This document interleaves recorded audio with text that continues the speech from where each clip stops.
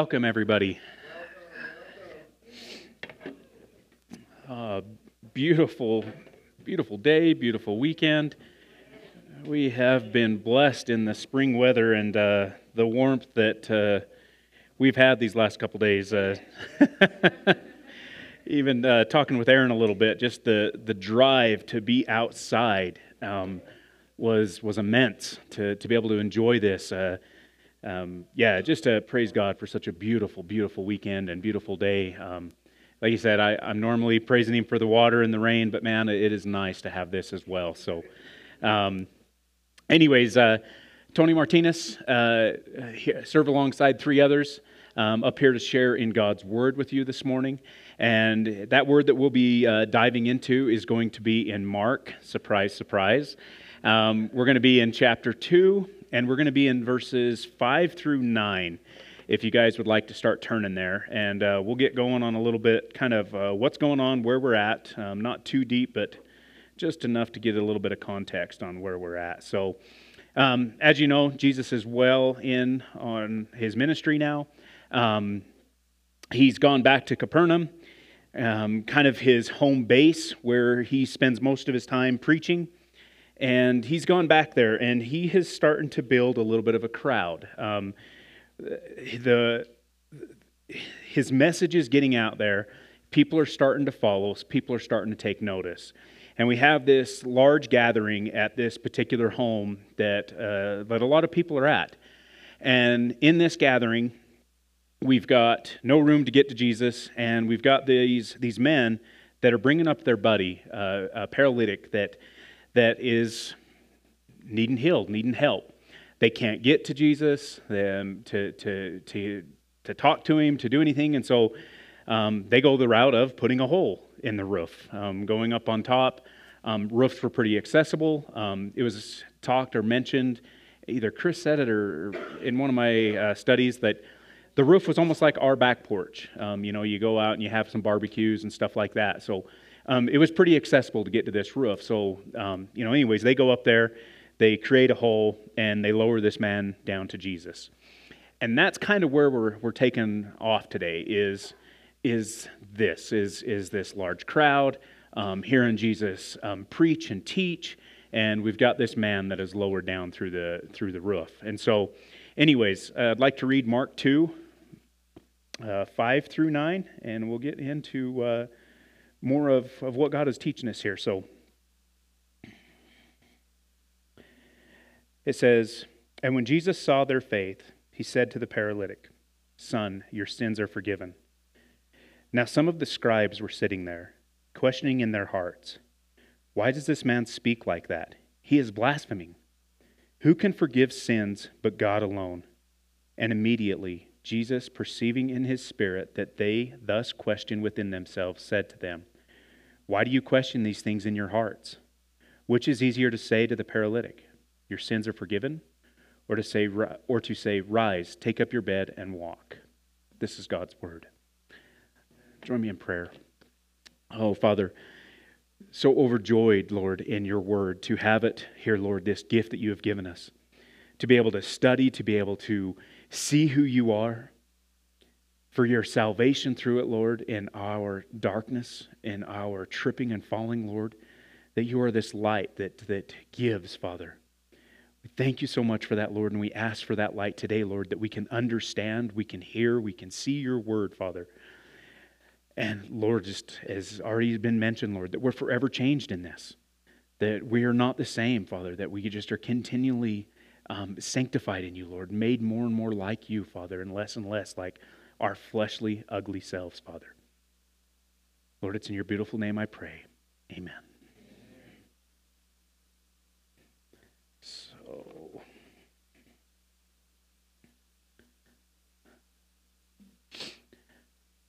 So we start off, very first phrase in 5. "And when Jesus saw their faith, He said to the paralytic, 'Son, your sins are forgiven.'" Right here, right off the bat, we see only one healer, and their faith showed that. They pursued, they pushed into the crowd, so much so that they couldn't get through the crowd, that they went on the roof. That's the type of faith they had. Like, it's encouraging to see this, and just right off to the bat, like, This message, more and more I got into it, was more of like not just lip service. We have an act. We have an action, not just say things but don't follow through. Acted, not lip service. That's how this is I think, going to be through the whole message today that God gives us, is what are our actions? What is the actions of Christ? What are the actions of these men? So many times, like, we want to maybe get together with one another, we'll set an appointment, we'll do things, we'll go to someone, we'll see if they have the answer to this, and we move on to the next. Like, do we have faith? Do we act on that faith and understand God has us? Like these men, this is the answer, so much so that we're pushing to Him no matter what. We see faith in action. And the big highlight right here that kind of draws a line in the sand for the rest of the verses, son, your sins are forgiven. This is what Jesus says. What is He saying? Forgiven. Debt canceled. All that was owed is paid. These are big words. These is serious words. Your wrongs that you have done made right. Like, what is this showing right off the bat? Honestly, it's showing authority. But authority in some of the most serious of matters. A debt forgiven, whereas no one has the authority to forgive that kind of debt. But one. And that one is God, Jesus in the flesh. Like, this is why the line in the sand is drawn. Like, this is a serious, serious thing that is said. And it takes attention. It should grab our attention on this. And we see that. You move into verse 6, and it says, now some of the scribes were sitting there, questioning in their hearts. So, again, how God has built me and wired me, who are the scribes? You hear them all the time. You're like, what's going on here? And then that led into, well, honestly, who are all the other words I hear? And so the Sanhedrin, the Sadducees, the Pharisees. And so I got into that, and I just wanted to share a little bit, to build a little bit of context on what's going on, who these guys are. And so who were the scribes? So these scribes were sitting there questioning in their hearts. The scribes in ancient Israel were learned men whose business was to study the law, transcribe it, and write commentaries on it. They were also hired on occasions when the need for a written document arose or when an interpretation of a legal point was needed. Like, these guys were kind of behind the scenes. They studied God's word. They transcribed it from one to another in great detail, making sure nothing was missing. And they knew it. Like, they knew it deeply. And again, it talked about writing commentaries on it. They wrote some studies on it. They weren't so much the men in the front lines like preachers or anything like that, but they knew the law. So to hear this man say what he said, they knew exactly what it meant. The Sanhedrin, if I even pronounced that right this time. Thank you. They was like the Supreme Court. Like, again, you guys, like, you read the Bible and sometimes you blaze through it, and I've been guilty of this. Like, it took some studying to understand this. Like, they was like the Supreme Court of ancient Israel. They were the Supreme Court of, like, the Jews. They were made up of 70 men. You had the Sadducees and the Pharisees that were made up in this group, along with the high priest. Those were the people that made up this type of Supreme Court. So, who were the Sadducees? They were an aristic class connected with everything going on in the temple in Jerusalem. They tended to be wealthy and had held powerful positions, including that of the chief priest and high priest. They also held the majority of the 70 seats of that ruling council. They were more political in nature, bending a bit to appease Rome, to keep the peace. Like, they were more after that, probably more about themselves in a lot of ways. Like it says, they were more into the political side of things than the religious side of things. They honestly weren't well liked by the commoners. Again, they were type of the wealthy to do off, the type that liked the attention on them. A weird thing that I didn't know, they really only held belief in the first 5 books of the Old Testament, the Law of Moses. That's really what they held on to. They didn't care so much about the Psalms and all the other stuff that goes on. They really just held on to the first 5 books. The Pharisees, they were an influential religious sect within Judaism in the time of Christ and the early church. Most of these were middle-class men, businessmen. They were the leaders of the synagogues. These were mostly the priests. They had more of a, like, people could approach them easier. Like he says, they weren't the elite. They also, even though they were less in numbers, they had a little bit more control in the decision-making of the Sanhedrin. Because they had the popular support of the commoners. And so they did have a little bit more clout, even though they were less than. The problem with the Pharisees, in a lot of ways, is they gave equal authority to oral tradition as they did to Scripture itself. They really held on to tradition, to the way that their ancestors did it or anything like that, but they also added some things along the way. A very traditional type of people. And those were kind of the three main things that you see over and over in the book that Jesus has confrontation with these leaders. And in here it's the scribes. The scribes are sitting there and they're listening to Jesus say, your sins are forgiven. In Mark 2, 6 through 7, it says, now some of the scribes were sitting there, questioning in their hearts, why does this man speak like that? He is blaspheming. Who can forgive sins but God alone? The scribes were short-circuiting a bit here. Why? The text tells us. Who can forgive sins but God alone? To them, it was like I was up here saying to you all, Bob, your sins are forgiven today. Jen, your sins are forgiven. Like I am the authoritative role in that, saying that. Like if I said that, I would hope you guys would be like, hey, wait a minute here, Tony. Who do you think you are? Like, that is not yours to be saying. That is Christ and Christ alone. So no wonder the scribes are short-circuiting a bit. They hear this. They know God's word. They know what sin is. And they're like, man, you have not that authority to do that, is what they're thinking. Again, I hope we'd all be doing the same thing. I hope in our hearts, if someone said that to you, you'd be like, why is this man speaking like that? He is blaspheming. Who can forgive sins but God alone? Another question arose in my head. Why, if I've sinned against you, Bob, is it ultimately a sin against God? Isn't it just a sin between you and I? Like, I've done you wrong. Shouldn't that be who I'm seeking forgiveness? It really doesn't concern God in this. Like, it's just, Bob, I've done you wrong. I'm sorry. First and foremost, God is the one who told you to do or not to do the very thing you did. You disobeyed God by wronging whoever you wronged.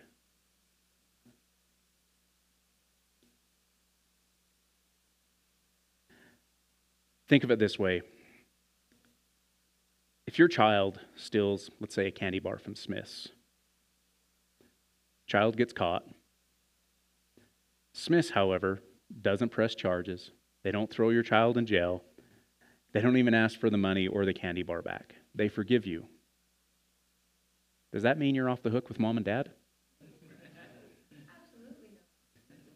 Again, the authoritative role, mom and dad, you knew, you were taught.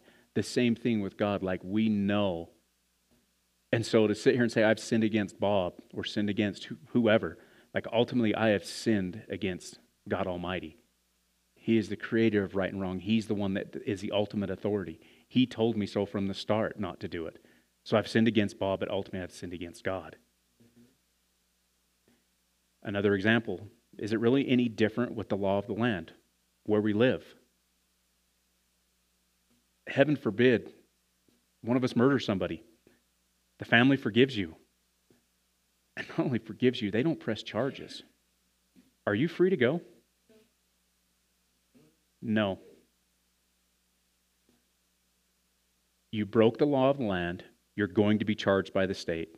Hence, our courts are full of state versus so-and-so. This is the ultimate authority. Even if someone was to let you go, there's still consequences to be had. There's still an authority you have to answer to. The same thing. Like ultimately, God is the one that forgives sins. Ultimately, He's the one we've sinned against. Another thought on this. When I sin, let's say against Bob, since I'm using Bob for an example,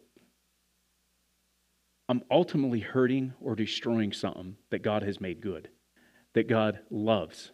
And I am painting something that God loves. Another analogy. When you as a kid egged your buddy on to jump that ditch first on his pedal bike before you did, even though you knew there was no way he was going to make it, lying deceit all coming through your lips, you're doing all this, and he doesn't make it. He wrecks and breaks his arm. Not only did you probably apologize to your friend, probably apologize to his parents as well. You hurt someone that they loved.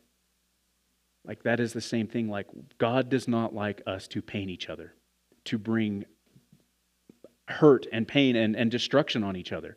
Like that's the other part of this. Like we're hurting something that He has made good, that He loves. It's just not a good thing. Like we need God's forgiveness. He's the one we go to. Again, we forgive each other, we talk to each other, and we ask for forgiveness, but ultimately, again, it goes, who are we sinning against? God Almighty. So again, it says, so now some of the scribes were sitting there questioning in their hearts, why does this man speak like that? He is blaspheming. Who can forgive sins but God alone? The wording, son, your sins are forgiven, is a big deal, and rightly so. The scribes knew God's word and how serious sin was to God. Only one and one alone could say this. For them to hear and see some man say this would, of course, brought some thoughts. Like we said earlier, I hope it would bring some thoughts if someone up here was saying that. Why does that man speak like that? Why is Tony saying that? He is blaspheming. Does he not know who he is? He's not God. Why does he say that? I hope that you guys, it would bring the same thoughts. I hope that you know this that well that it would bring them same thoughts.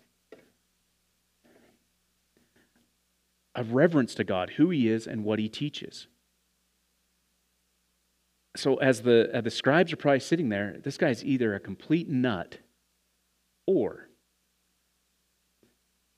with plenty of false teaching out there now and in Jesus' time, what would you do? We have several examples here on this, what's going on. Like, would you instantly confront him? Would you just turn away and say, oh, he's nuts? Letting him go on and possibly harming others? Would you instantly just judge him and say, again, he's a nut job? Or would you listen and then possibly speak? James 1:19. Know this, my beloved brothers. Let every person be quick to hear, slow to speak, slow to anger. No one likes to hear blasphemy against someone we love, and it can bring a righteous anger. But are we listening and loving first? In this case, it was the Messiah. But what if it's a false teacher? Do we instantly confront outside of love? Do we turn away outside of love? Do we instantly judge them outside of love? Or do we, as James says, let every person be quick to hear, slow to speak, slow to anger? It comes back to know the truth, love the truth, and share the truth in love. For God and their benefit, not your righteousness. Not Bible thumping them. Not, you're an idiot. That doesn't win anyone over to the word of Christ. Like, listen, what is going on in their hearts? What are they fighting? Share the good news in truth and love. Not in, you're an idiot.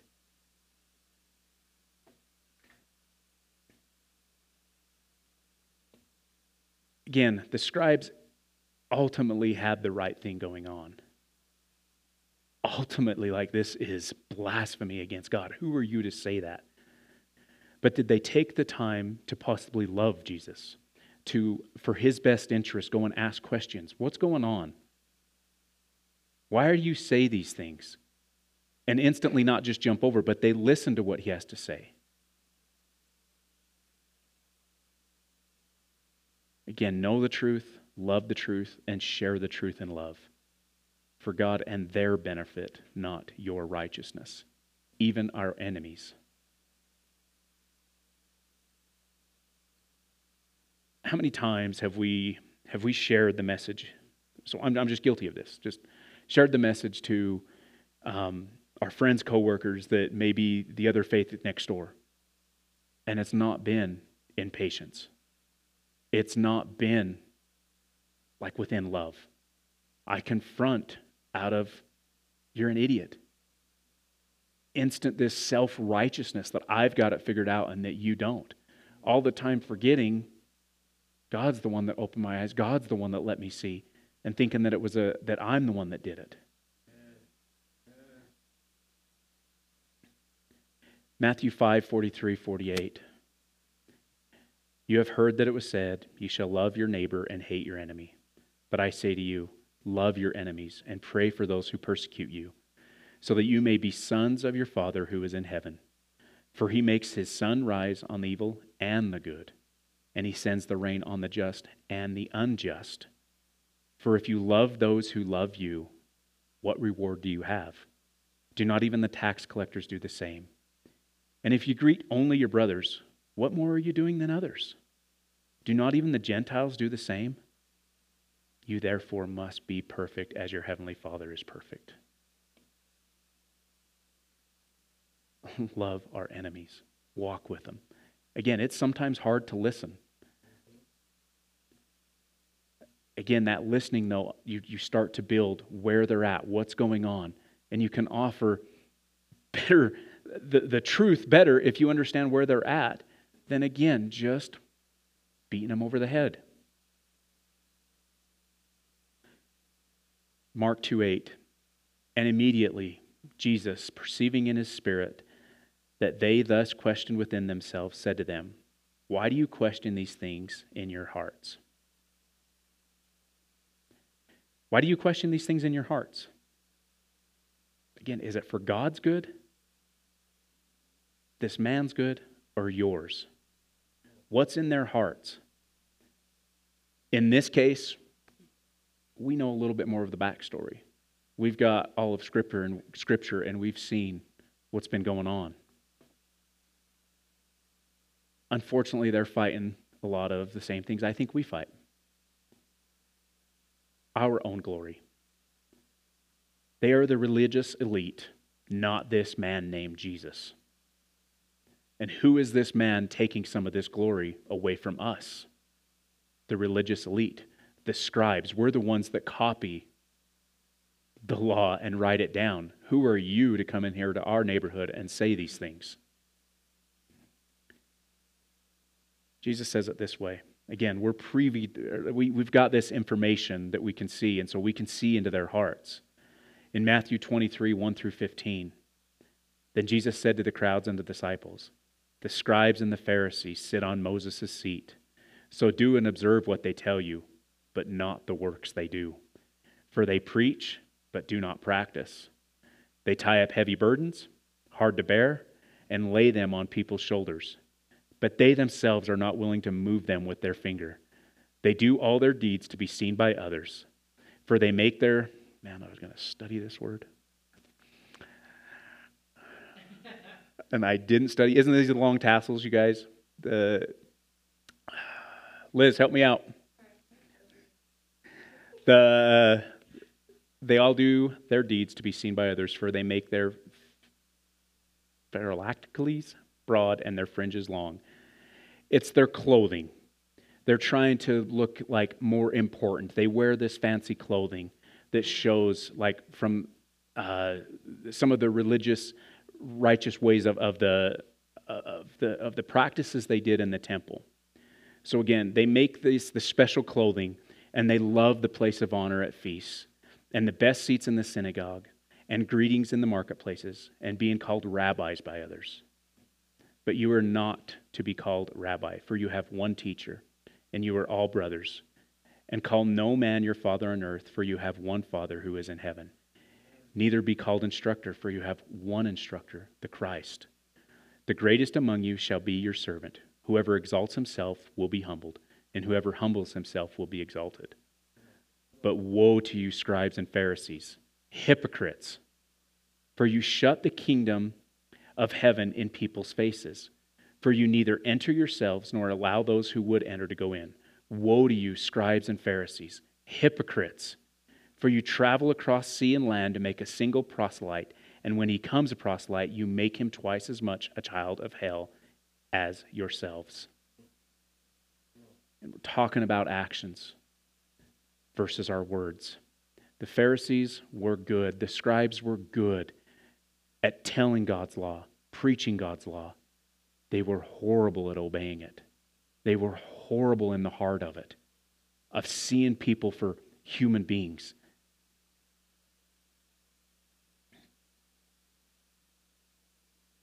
I looked up that word and I probably pronounced it wrong. For you travel across sea and land to make a single proselyte. And when he becomes one, you make him twice as much a child of hell as yourselves. The Sadducees, the Pharisees, the scribes going around, spreading the gospel, sharing the good news. And they're sharing the wrong type of news. They're making it about their law and their righteousness. And that's what Jesus is saying here. You make him twice as much a child of hell as yourselves. You're teaching them all these things, but you're teaching them in a works-based mentality where it's about you and not about God, not about Jesus. So you stand on the throne in your righteousness, not in God's. So we can see their heart. It's about them and their glory, not Jesus. They were upset because they had another man enter their turf. And he's getting some praise, he's getting some glory, and not them. This is what's in their hearts. This is the bad part about it. Not listening, not taking a step back, and trying to understand. Like, again, there are false teachers out there. We need to be prepared. Again, listen.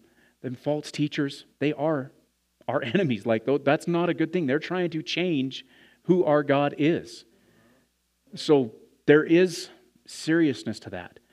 But again, how are you approaching them? How are you going? And they need God as much as we needed God and still need God. Mark 2:9. Which is easier to say to the paralytic, your sins are forgiven? Or to say, rise, take up your bed and walk? So here, Jesus is seeing in their hearts, you're questioning my authority. So which would be easier for someone without authority to say? Your sins are forgiven? Or to say, rise, take up your bed and walk? He's setting them up. It's really more important that this man's sins are forgiven. But to quench their authority, this authority question, he puts it back on them with a question. What if this man rises? Not just rises, but stands up, picks up his bed, and takes off. Would that show you anything? Remember John the Baptist? He had the same type of question. Luke 7:18 through 23. The disciples of John reported all these things to him, all these things that Jesus had been doing. And John, calling two of his disciples to him, sent them to the Lord, saying, are you the one who is to come, or shall we look for another? And when the men had come to him, they said, John the Baptist has sent us to you, saying, are you the one who is to come, or shall we look for another? In that hour he healed many people of diseases and plagues and evil spirits. And on many who were blind he bestowed sight. And he answered them, go and tell John what you have seen and heard. The blind receive their sight, the lame walk, lepers are cleansed, and the deaf hear. The dead are raised up.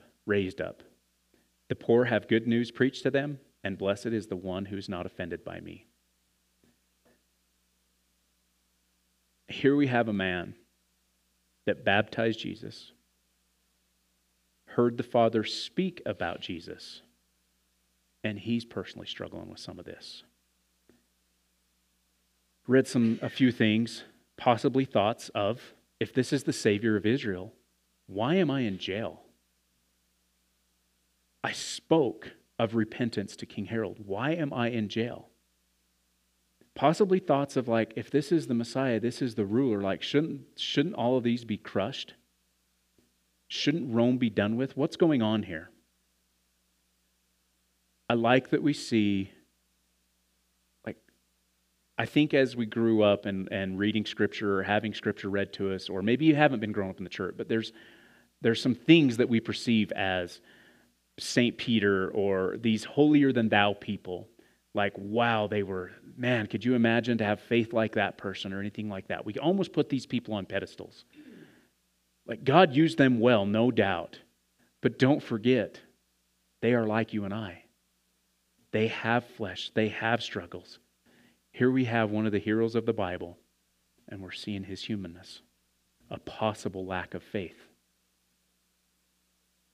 A thought process like he had seen things. He baptized Jesus. He's the one that said, "Behold, the Lamb of God."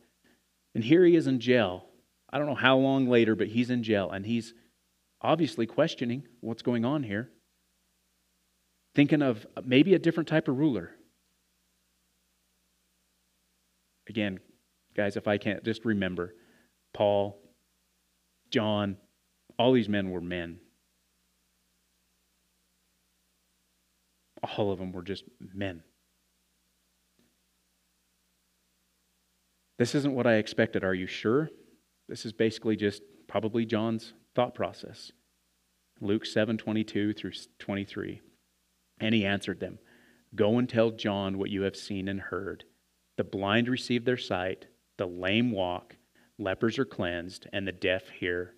The dead are raised up, the poor have good news preached to them, and blessed is the one who is not offended by me."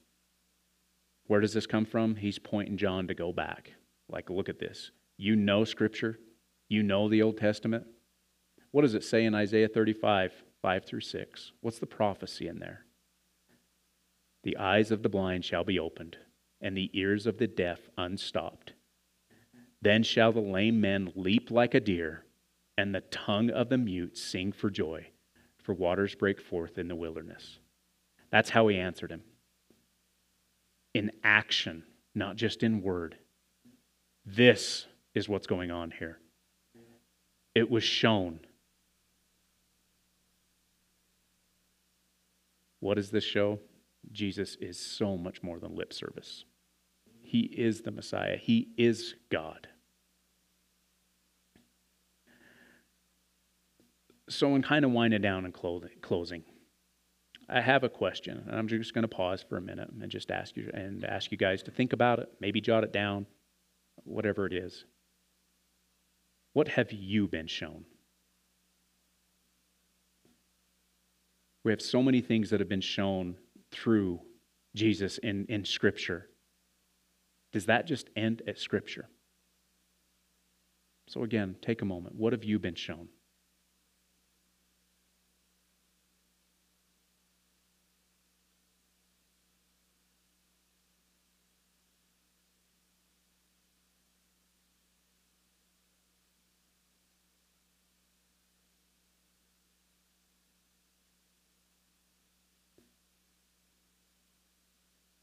What have I been shown?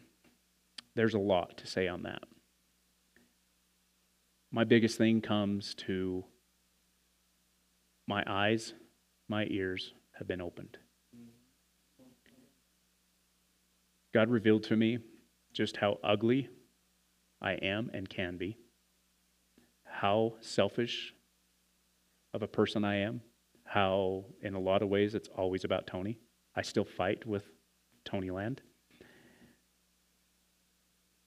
Been able to see just how ugly I am, and also to see in that how beautiful God is. My ears open to God's word after so many years without. What else have I been shown?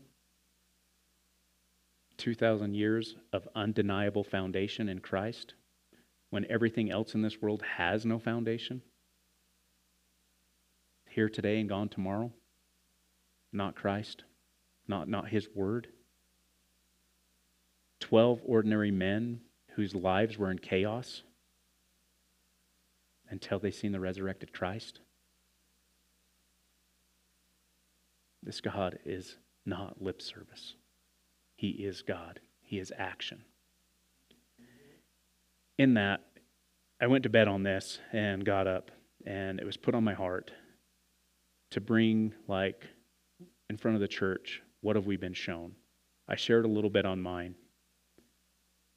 A few individuals were brought to my heart this morning. One of them's not here. That's fine. God had different plans.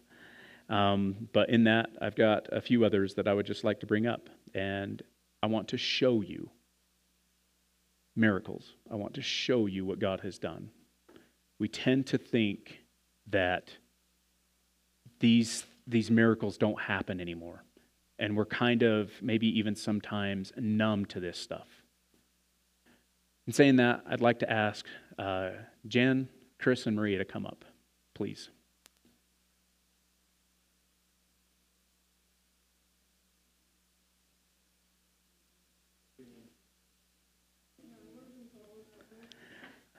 You'll take that up with someone after this, because I was told explicitly to do it this way.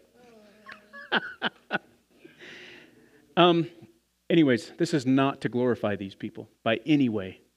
This is humbly to reflect God's glory. We have a woman here that she doesn't have, sometimes she shares with us this story of, I wasn't brought from the depths of addictions or anything like that, kind of in the background type of testimony. God has made her the most givingest person I know outside of Christ. She has walked with me when I did not deserve to be walked with, and continues to walk with me when I don't deserve to be walked with. What has been shown through this woman in her prayers is the man that's standing here today. What God has done through her prayers and never given up on me. A woman that continues to give. Here is what's been shown in faithfulness in what God has done. Is she a perfect saint? No. She needs forgiveness like the rest of us. But just because she doesn't have this glorious turnaround story of something this is her testimony on what God has done through her givenness. And I'm just blown away. Jenna is a huge giver. And I'm so thankful for the Lord and how He made you. We've got these two that have the other spectrum in some things, they have fought with things. This man here that I've become to call a brother, a friend, to grow with. I didn't know this man before this. Honestly, wouldn't have cared for him much either. You hear some of his stories and some of the things, I would have been a little bit irate with the man. A man that has seen death at least 7 times. He tells me that he's overdosed 7 different times. There's no reason this man should be standing here today. And yet he stands before us. And not only does he stand, he's free from what had so much grip on him. This is what God does. This is what's shown. Maria, you're not much different. Like I said, I don't know much about you as far as who you were before Christ. I've just heard the stories. The same thing. Maria has fought things. She was in a horrible car accident. She lost her children. For her to have what she has right now, this is what God has shown. Again, this is not to bring glory on them, on any of us. It's to reflect glory back to Him. This is God's doing. None of these people stand up here to say this is by their doing. Anything to share, all 3 of you? You don't have to, by the way. And if you do, Paige just told me grab the mic.